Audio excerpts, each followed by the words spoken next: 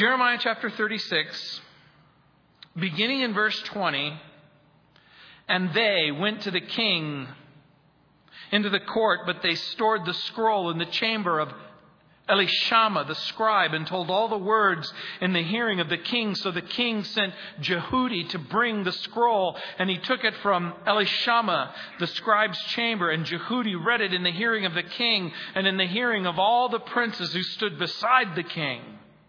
Now the king was sitting in the winter house in the 9th month with a fire burning in the hearth before him. And it happened when Jehudi had read 3 or 4 columns that the king cut it with the scribe's knife and cast it into the fire that was on the hearth until all the scroll was consumed in the fire that was on the hearth. Yet they were not afraid, nor did they tear their garments, the king nor any of his servants who heard all these words. Nevertheless, Elnathan, Deliah, and Gemariah employed the king not to burn the scroll, but he wouldn't listen to them. And the king commanded Jerahmeel, the king's son, Sariah, the son of Azriel, and Shelemiah, the son of Abdiel, to seize Baruch, the scribe, and Jeremiah, the prophet, but the Lord hid them. Now, after the king had burned the scroll with the words which Baruch had written at the instruction of Jeremiah, the word of the Lord came to Jeremiah, saying, "Take yet another scroll, and write on it all the former words that were in the first scroll, which Jehoiakim the king of Judah has burned. And you shall say to Jehoiakim king of Judah, Thus says the Lord, you have burned this scroll, saying, Why have you written in it, the king of Babylon will certainly come and destroy this land and cause man and beast to cease from here. Therefore, thus says the Lord concerning Jehoiakim, king of Judah, he shall have no one to sit on the throne of David, and his dead body shall be cast out to the heat of the day and the frost of the night. I will punish him, his family, and his servants for their iniquity. And I will bring on them, on the inhabitants of Jerusalem and on the men of Judah, all the doom that I have pronounced against them. But they did not heed. Then Jeremiah took another scroll and gave it to Baruch, the scribe, the son of Neriah, who wrote on it the instruction of Jeremiah, all the words of the book which Jehoiakim, the king of Judah, had burned in the fire. And besides, there were added to them many similar words. I want you to take your Bible for just a moment, if you have it. I want you to think about what's in your hand. And I want you to note something. That you can burn it. And you can ban it. And you can bury it.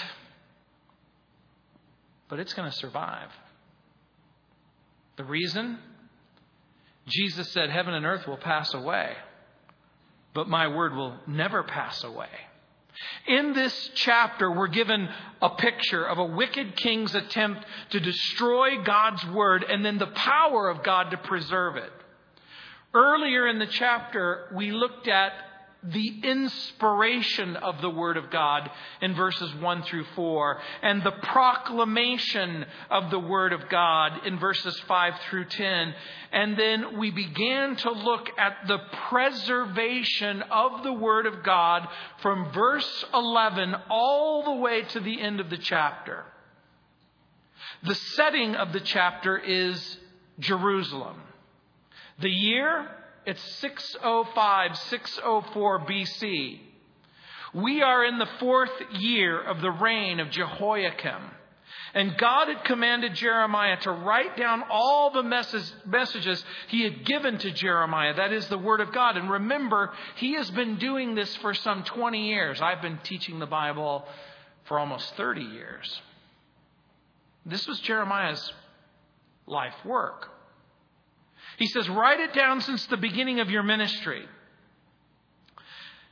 In the Message, Jeremiah gave God's reason or purpose for writing down the message. Remember, Jeremiah had been banned from the temple, and he couldn't go in, and he couldn't communicate the message. And so the Lord said, they may have shut you up, but they haven't shut up the word of God. Write down the messages that I'm giving you. And the people needed to know the consequences of sin. The Lord longed for the people to repent.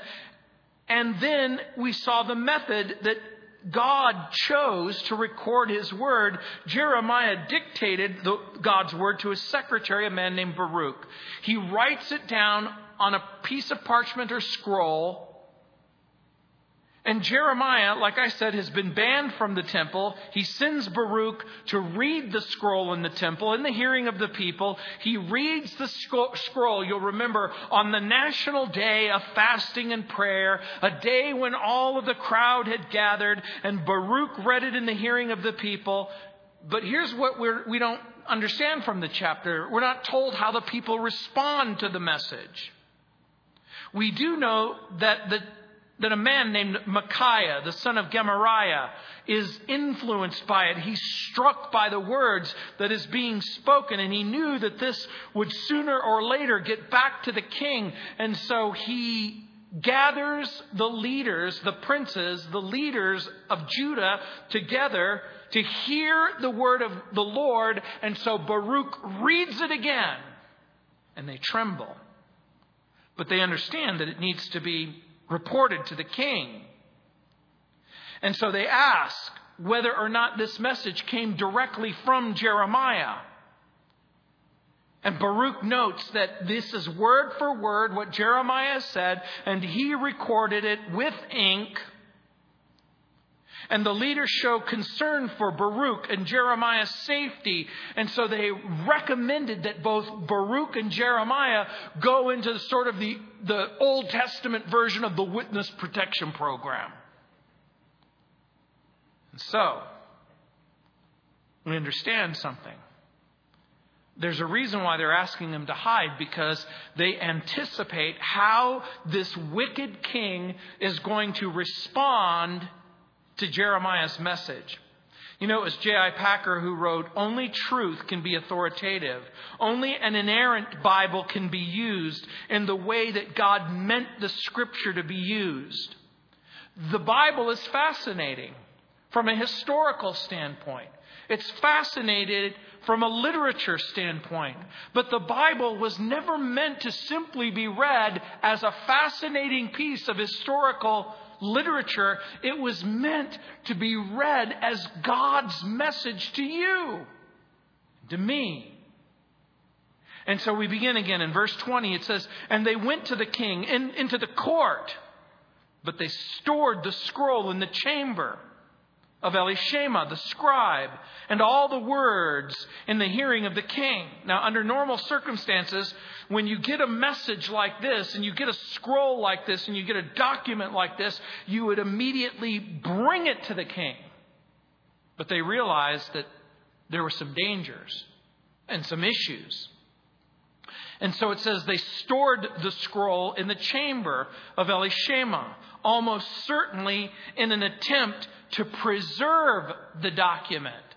Imagine you had a message for someone, or imagine you wanted to tell someone something about the Bible.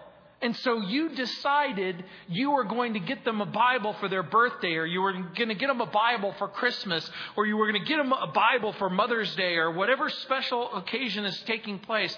But you knew, can you imagine if you knew that your mother was going to burn the Bible? If you knew your son or your daughter was going to take the gift that you gave it to him and throw it in the fireplace, what would you do? Would something inside of you just go, "I'm so afraid to give this to them, because they might just throw it in the trash or in the dumpster"? That's exactly what's happening here.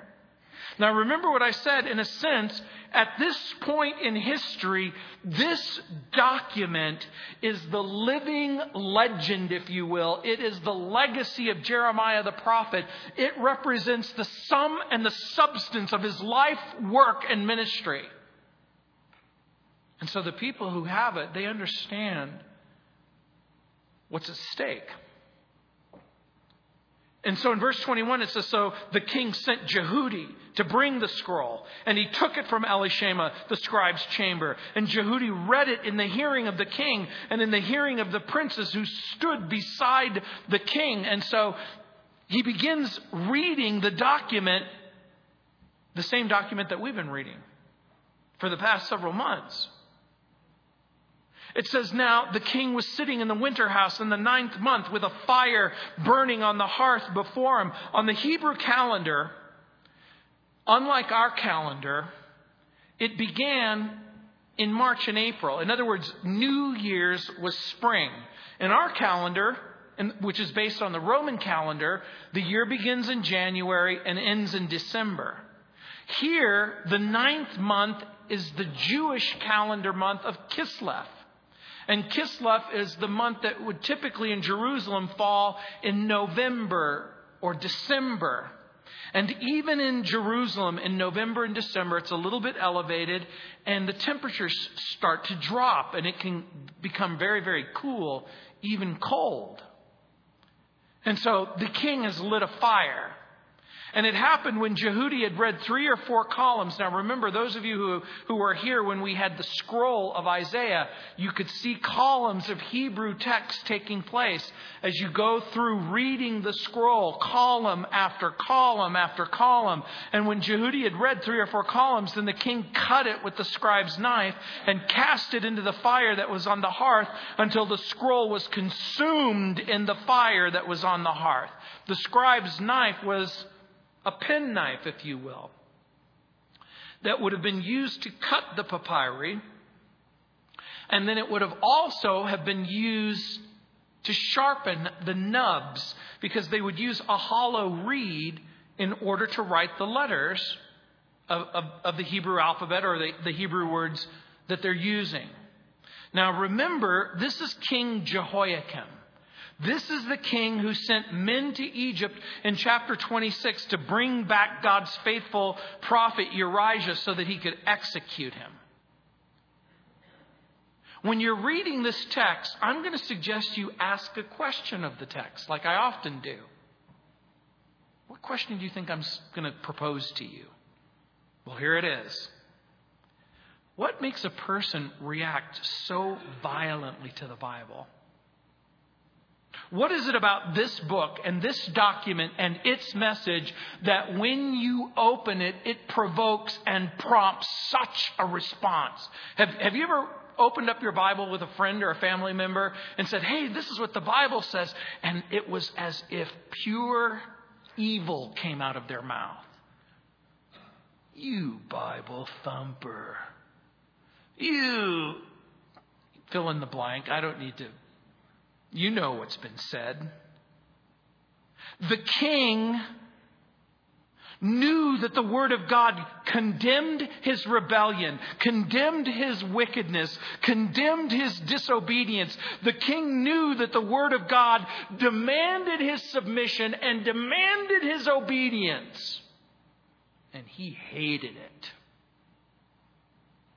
Have you ever read the Bible and it started to make you feel a little bit uncomfortable? Especially when it was bringing up something that you knew wasn't quite right in your thinking or in your heart or in your life or in your activities. And you'll note that the king got only to 3 or 4 columns into the scroll before he decided to cut it up with a knife and cast it into the fire. And note, until the whole scroll was consumed in the fire on the hearth. One of the reasons why I want to bring this up to you is because he's hearing the message, but does he get through the whole message? How many people do you know who have started with Genesis and then they go to Exodus and Leviticus, they hit the wall? And they know that they can't go any further. And so their whole attitude about the Bible is based on bits and pieces of the Bible.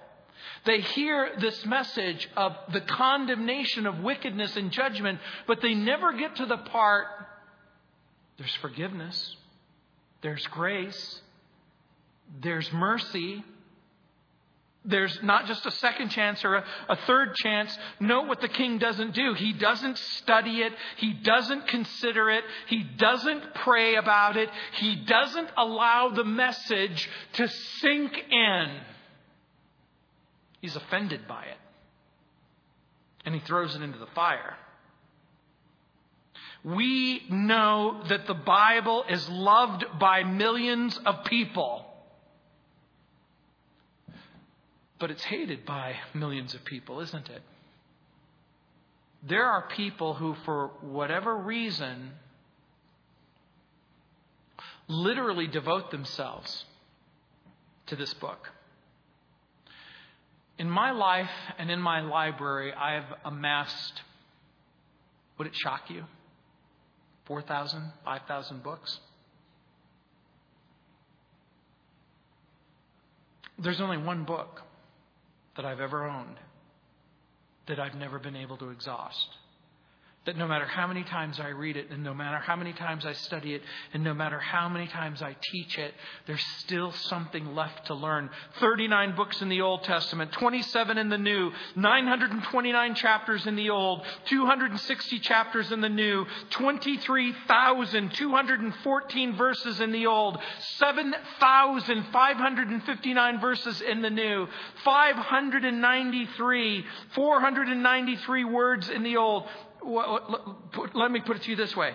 In the 593,493 words in the Old Testament.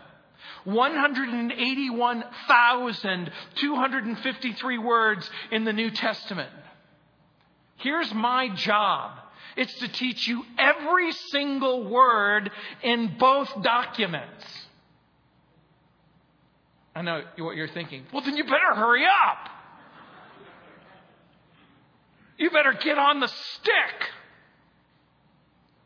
Bernard Ramm said, whoever counted the letters and syllables and words of Plato or Aristotle or Cicero or Seneca. Hey, I enjoyed Mark Twain, but I never counted the chapters and the words. Do you realize it wasn't until 1250 AD that the Bible was divided into chapters? At that time, Cardinal Hugo incorporated chapter divisions into the Latin Bible. His divisions, although convenient, weren't always accurate, but essentially the same chapter divisions that you have in your Bible are the ones that he came up with. In 1551, Robert Estienne introduced a Greek New Testament with the inclusion of verse divisions. He didn't fix verses for the Old Testament. The first entire English Bible to have divisions, both chapter and verse, was the Geneva Bible in 1560. Jeremiah is the second longest book in the Bible in pure words. Do you know what the longest book in the Bible is? Psalm. You know, on the surface, if you were to ask me, well, what's the oldest or what's the longest book besides Psalm? I would have told you Isaiah because it has 66 chapters. Jeremiah has 52 chapters, but it's longer than the entire book of Isaiah. And Isaiah is longer than 12 other minor prophets. So cut me some slack. Jeremiah has 1,364 verses. Jeremiah has 42,659 words. And by the grace of God, I'm going to try and at least comment on each and every one of them. And look what it says in verse 24. Yet they were not afraid, nor did they tear their garments, the king nor any of his servants who heard all these words. In other words, they're not afraid. They don't repent and mourn in sackcloth and ashes. The king and some of his officials, they show no sign of fear, no sign of repentance. And this becomes an important point for each and every one of you. When your children spit on this book or walk on this book and throw it to the ground or disregard it as if it's some sort of man-made joke. You know what's most disturbing to me? Muslims treat the Quran with more respect than many so-called Christians treat their Bible. These people, the king and his officials, they make it clear that they don't even for a moment believe that the words of Jeremiah are divine inspiration. They don't believe that the message is true and real. And the only thing that made sense to the king and his officials were to deny its influence. And that's why so many people hate the Bible. And say, why do you love the Bible? What do you care about the Bible? What do you care about what the Bible has to say about marriage? What do you care about what the Bible has to say about creation? What do you care about what the Bible has to say about same-sex marriage? And it seems to be the hot topic right now, both on my radio program, and I keep getting calls from other radio programs. Why does this make a difference? Why do you even care? A person called me even today and said, what do you care? What does it even matter? They're not hurting anyone, and there's no crime being committed, and it never even occurs, even for a moment, to the person that God invented marriage. That God made marriage as a comfort and a convenience so that human beings could have some sort of gracious life. It never occurs to them that sexual immorality is sin, and it doesn't have unintended consequences, that sin hurts God and it hurts your neighbor. And for the church, when you're involved in sexual immorality, it isn't just two things that are taking place between consenting adults. The Bible says you being many are one body. You're joined and you're fitted together. And what you do and what you think is the privacy of your own home has a profound effect on everyone. And this is why Paul said, if you join yourself to a harlot, you're not just joining yourself to a harlot, you're joining the entire body of Christ. They deny the message and they deny the influence. And so the king does what many people do. He thinks that if he burns the message, that the message will go away and he won't be accountable for its content. Look what it says in verse 25. Nevertheless, Elnatan, Deliah, Gemariah implored the king not to burn the scroll, but he wouldn't listen to them. The king rejected all the suggestions not to burn the scroll. Just like many people today. They reject the Bible. Hey, take it seriously. I don't want to take it seriously. Well, if you're not going to take it seriously, at least allow other people to take it seriously. No, it's a joke and you're a joke and the Bible's a joke and I'm not going to take any of it seriously. And the king commanded Jeremiel, the king's son, Sariah, the son of Azriel, and Shelemiah, the son of Abdiel, to seize Baruch, the scribe, and Jeremiah, the prophet. But the Lord hid them.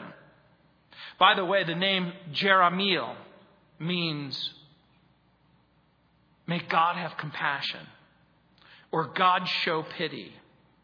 The King James identifies him as the son of Ha-Melech.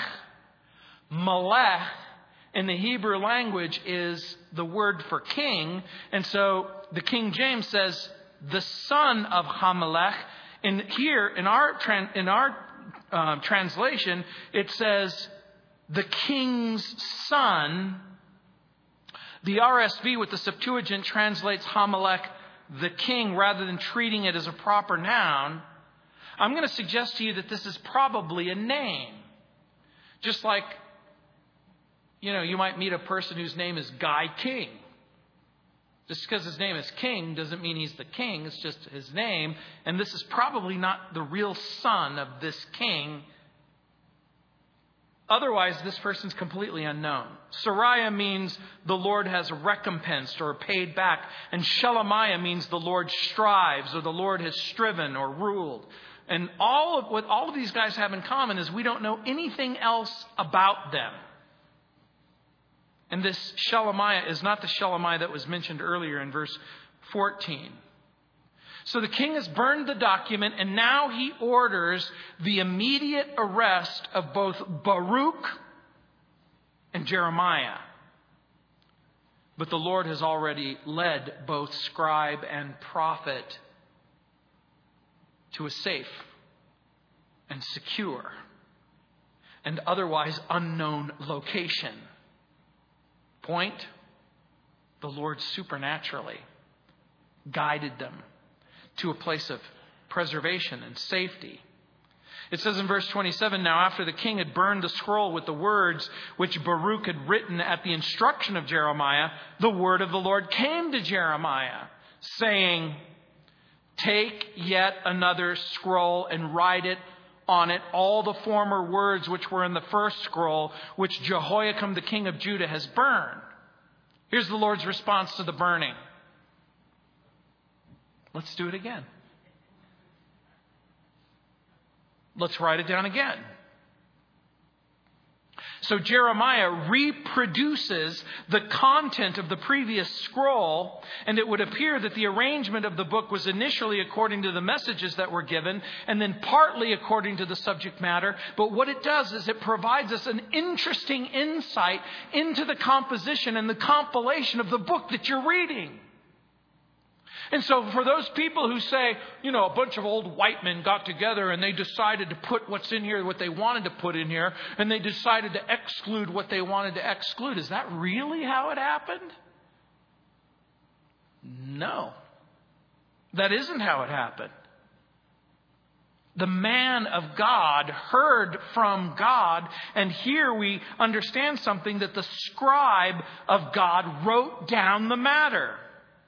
In history, people have made a conscious attempt to destroy God's revelation, the Bible, the Word of God. But the Bible has shown itself able to weather the storm of burning, of banning, of burying. In spite of the persistent attempts to make the Bible go away, it remains impervious, imperishable, impregnable, indissoluble, invincible. Do you know that the Bible is still the best-selling book of all time? Yeah, beating out J.K. Rowling and Harry Potter. The Bible has been translated in whole or part into thousands of languages and dialect. It's been printed in billions of copies. Bernard Ram wrote, quote, 1,000 times over, the death knell of the Bible has been sounded, the funeral procession formed, the inscription cut on the tombstone, and committal read, but somehow the corpse never stays put. Valerius Diocletian, who reigned from 284 to 305 AD, attempted to eradicate the Scripture.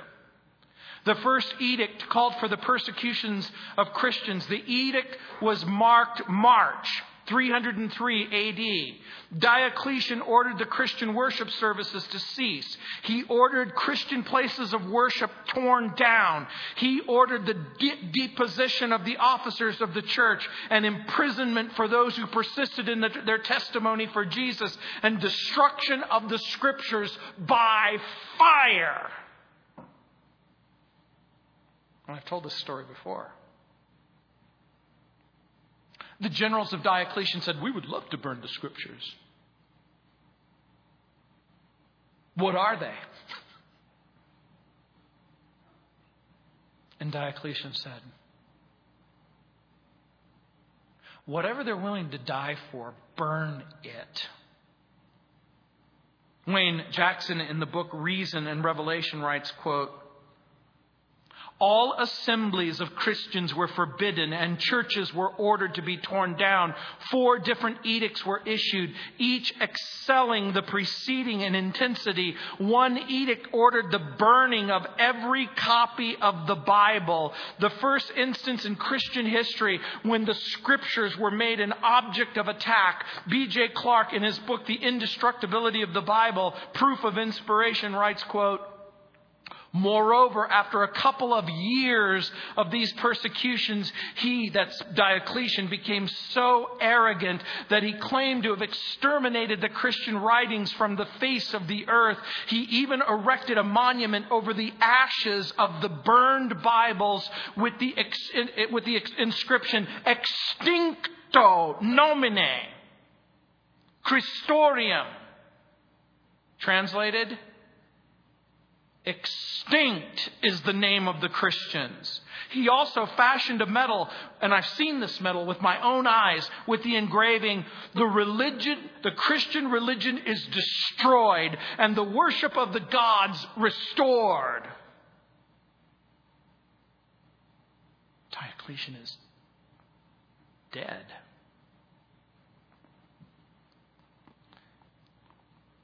And the Bible is still loved and still being read.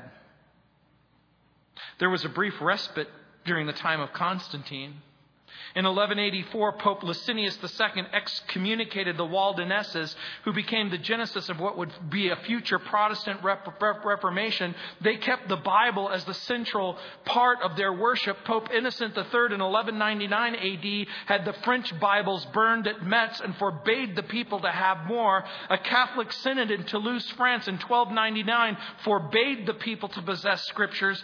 Ferdinand and Isabella in 1474 forbade the people to have Bibles. 10,000 Bibles were burned in Grants in Steiermark on August 8, 1600 by order of Ferdinand II, who had become emperor. The Jesuits boasted of burning 60,000 Bibles in a single year. In 1637 in Bohemia, Pope Clement II in 1713 condemned Bible reading on the part of Christians. Pope Pius VI did likewise. Pope Julius VII called the Bible societies a pest in 1816. Pope Gregory XVI on May 6, 1844 said that those favoring Bible societies were guilty of the greatest crime before God and the church.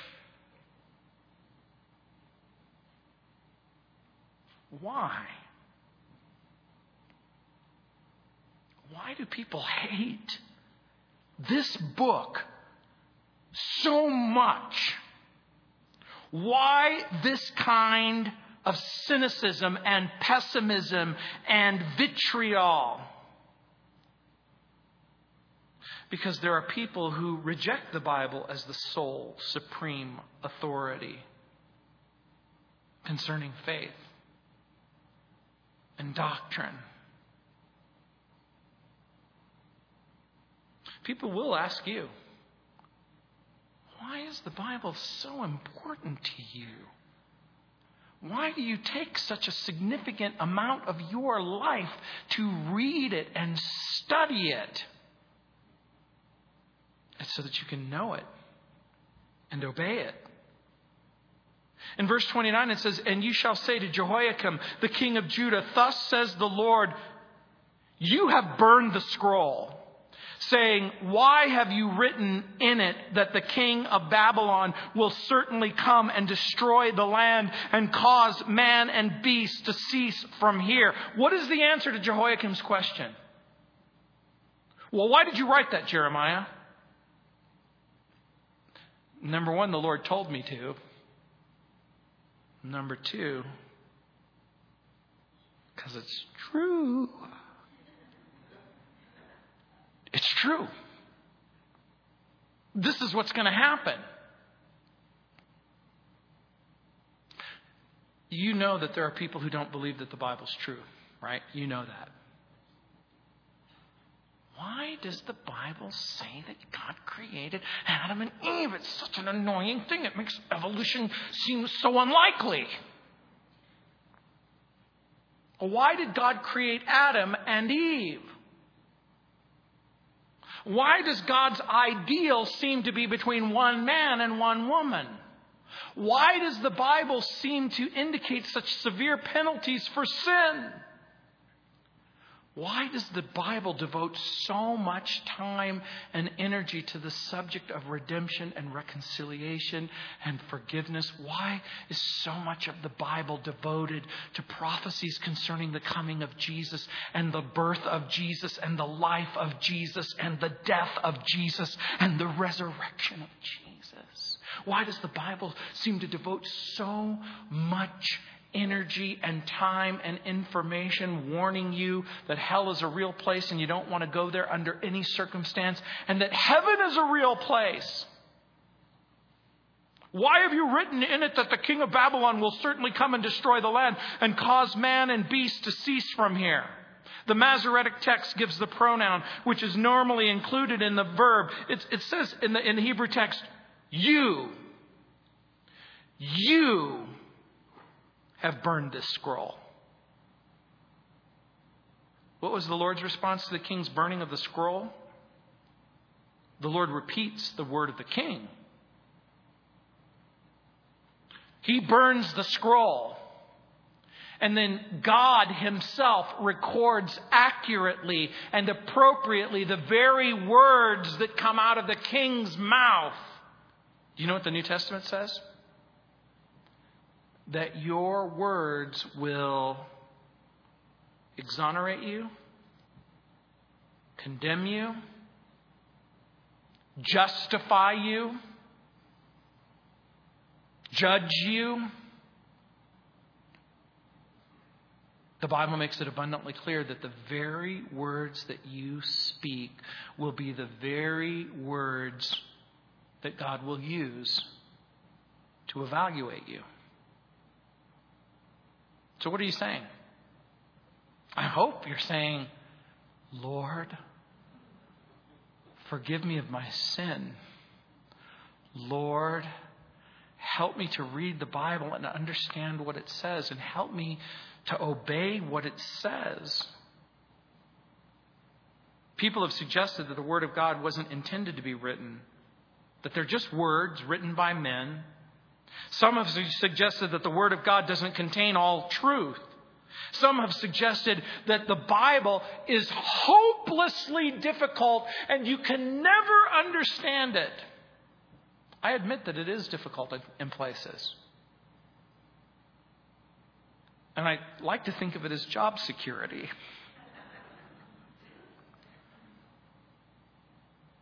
But it was meant to be understood. Don't you think? It was meant to be obeyed. Some suggest that the Bible is a dead letter, that it is a divisive book that does more harm than good. That's what happened last week when a man showed up at a high school and he said that this wretched book is the source of bullying against boys and girls who experience same-sex attraction. That if this book went away, then their problems would go away. In a way, that's true. If there's no standard in order to evaluate behavior, it makes perfect sense that we would want it to go away. Why have you written in it that the king of Babylon will come and destroy this land and cause man and beast to cease from here? Do you remember what the scroll itself says? Do you remember what Jeremiah? Do you remember how Jeremiah answered the king's question? Rebellion, idolatry, and sin is what's brought this judgment. We've read in Jeremiah's book that simple discipline and education and religion won't change the human heart. We've also read in the scroll that God is willing to give a new heart, and if people will turn from their sin and incorporate a brand new heart, then guess what? You can experience forgiveness. When Stephen in the New Testament pointed out to the religious leaders, and when he went on record and he said, you know what you've done with all of the prophets that God has sent you? Each time God sent someone to talk to you about your circumstances, Which one of them did you accept and which one didn't you kill? Ooh. And they took up stones. And they killed Stephen. Therefore, it says in verse 30, thus says the Lord concerning Jehoiakim, the king of Judah, quote, he shall have no one to sit on the throne of David, and his dead body shall be cast out to the heat of the day and the frost of the night. I will punish him, his family, and his servants for their iniquity, and I will bring on them, on the inhabitants of Jerusalem and on the men of Judah, all the doom that I have pronounced against them, but they did not heed. Now think about what the Lord is saying. When you read the words, I will punish him, it's supposed to take your breath away. You're supposed to gasp at this point in the message. And the reason you're supposed to gasp at this point in the message is, I need to help you. What part of God's prophecy will fail? None. Will burning the scroll of Jeremiah make the prophecies of Jeremiah go away? Will burning the scroll of Jeremiah make the promises of Jeremiah go away? The prophecies won't go away, will they? And the promises won't go away, will they? And the judgment won't go away either. Let me ask you a question. If you managed somehow to gather every single Bible in every single language that has ever been published in every single generation and managed to throw them into a volcanic furnace and literally wipe out every trace of the Bible everywhere on the planet, would that make the promises of God and the prophecies of God and the judgment of God go away? Do you realize that you can recreate 95% of the entire Bible just from the literature, the records that the early church fathers wrote to one another? So that even if you managed to burn every single Bible in every single language in every single country, there would remain in literally millions of books the entire testimony of God.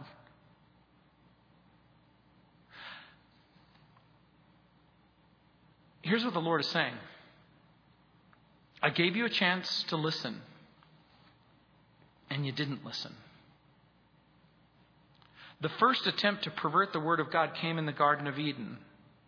King Manasseh of Judah in 697 encouraged rebellion and paganism and infanticide, and then he ordered all of the copies of the law to be burned or buried. And 20 years after his death, his grandson Josiah found the lost book of the law in the temple, and it brought about this great spiritual revival. And this boy, this young man, this servant Jehudi, was the great-grandson of the person who first read the scroll to Josiah. Look at verse 3 in the chapter we're reading, chapter 36. It may be that the house of Judah will hear all the evil which I purpose to do unto them, that they may return every man from his evil way, that I may forgive their iniquity and their sin. But it was not to be. Why have you written this and why have you said this? I've written this and I've said this so that you would have an opportunity to change, to go in a different direction, to have your life be a different life. Every single person that you've ever met who hates the Bible, who rejects the Bible, who despised the Bible wasn't written so that they would be condemned. You know the most famous passage in all of the scriptures. For God so loved the world that he gave his only begotten Son, that whoever believes in him wouldn't perish but have everlasting life. Because God did not send his Son into the world to condemn the world, but that through him the world might be saved. In chapter 22, verse 17 of Jeremiah, but your eyes and your heart are not for anything but covetousness, and for the shedding of innocent blood, and for oppression, and for violence to do it. Therefore, thus says Jehovah concerning Jehoiakim, the son of Josiah, the king of Judah. They shall lament for him, saying, Ah, my brother, or Ah, my sister. They shall lament for him, saying, Ah, Lord, or Ah, his glory. He shall be buried with the burial of an ass, drawn and cast forth beyond the gates of Jerusalem. The testimony, you're going to die. And you're not only going to die, you're going to die under the most horrible of circumstances.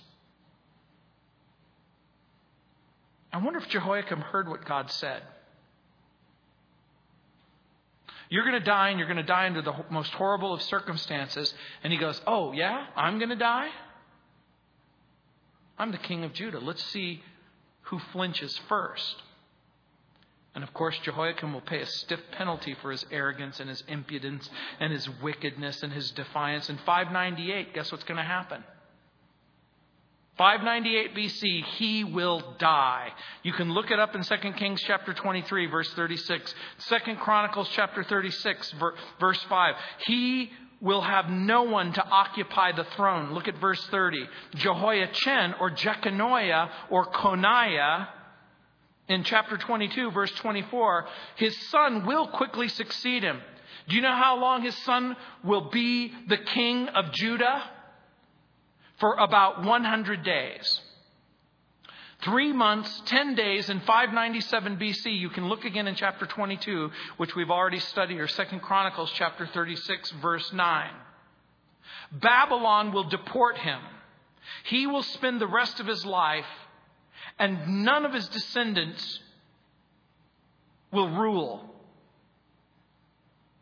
Then Jeremiah took another scroll and he gave it to Baruch the scribe, the son of Neriah, who wrote on it the instruction of Jeremiah, all the words of the book which Jehoiakim, the king of Judah, had burned in the fire. And besides, there were added to him many similar words. E.A. Leslie writes, quote, something new is taking place in this chapter. The spoken word is still supreme, for the prophet is a uniquely gifted person and speaker for God. The importance of the written word, however, has already begun to be evident a century earlier in Judah at the experience of the prophet Isaiah. But here the writing down is intended to retain and conserve the content of the fleeting vocal utterance, giving it both longer influence and wider reach. Moreover, in this significant chapter, we have our clearest Old Testament evidence as to exactly how one of the prophetic books came to be written. A prophet dictating, a scribe writing in a scroll, which created the present book of Jeremiah. And I've told you this before, but that scroll will be taken into Babylon and will be read by Daniel. And he will unfold the prophecy, and he will understand that the captivity is for a season, and that the children of Israel are going to be coming home. And he will weep with joy. In the 1960s, A.Z. Conrad wrote a tribute to the enduring nature of the Bible. He wrote, "Century follows century. There it stands. Empires rise and fall and are forgotten. There it stands. Dynasty follows dynasty. There it stands. Kings are crowned and uncrowned. There it stands. Despised and torn to pieces. There it stands. Storms of hate swirl about it. There it stands. Agnostics smile cynically. There it stands. Storms of hate swirl about it. There it stands. Profane punsters caricature it. There it stands. Unbelief abandons it. There it stands. Higher critics deny its inspiration. There it stands. Thunderbolts of wrath smite it.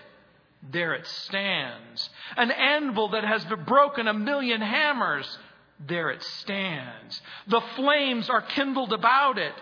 There it stands. Radicalism rants and raves against it. There it stands. Fogs of sophistry conceal it temporarily. There it stands.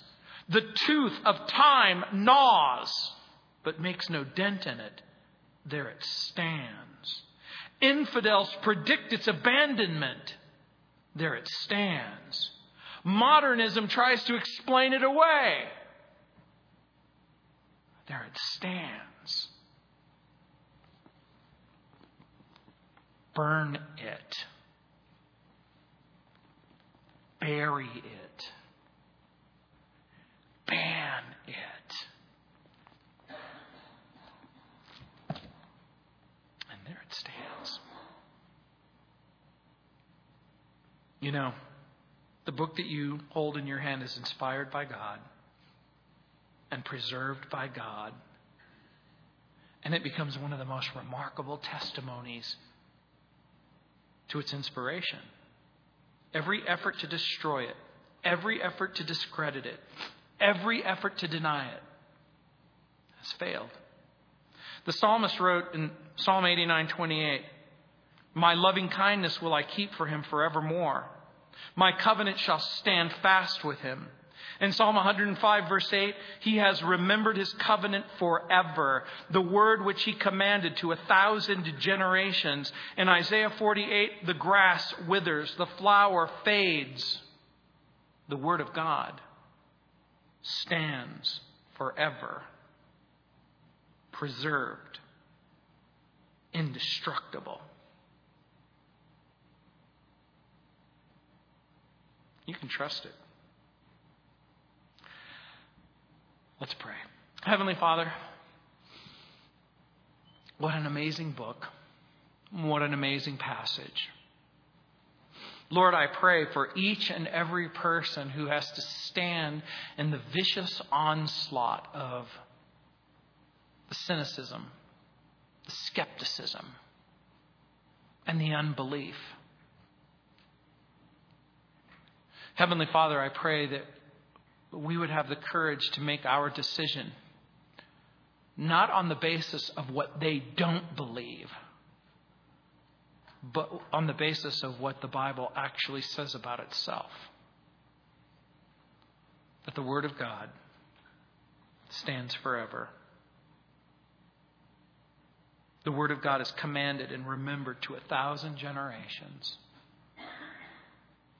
And so again, Lord, I pray that you would cultivate in our hearts a deep desire to know it, understand it, and obey it.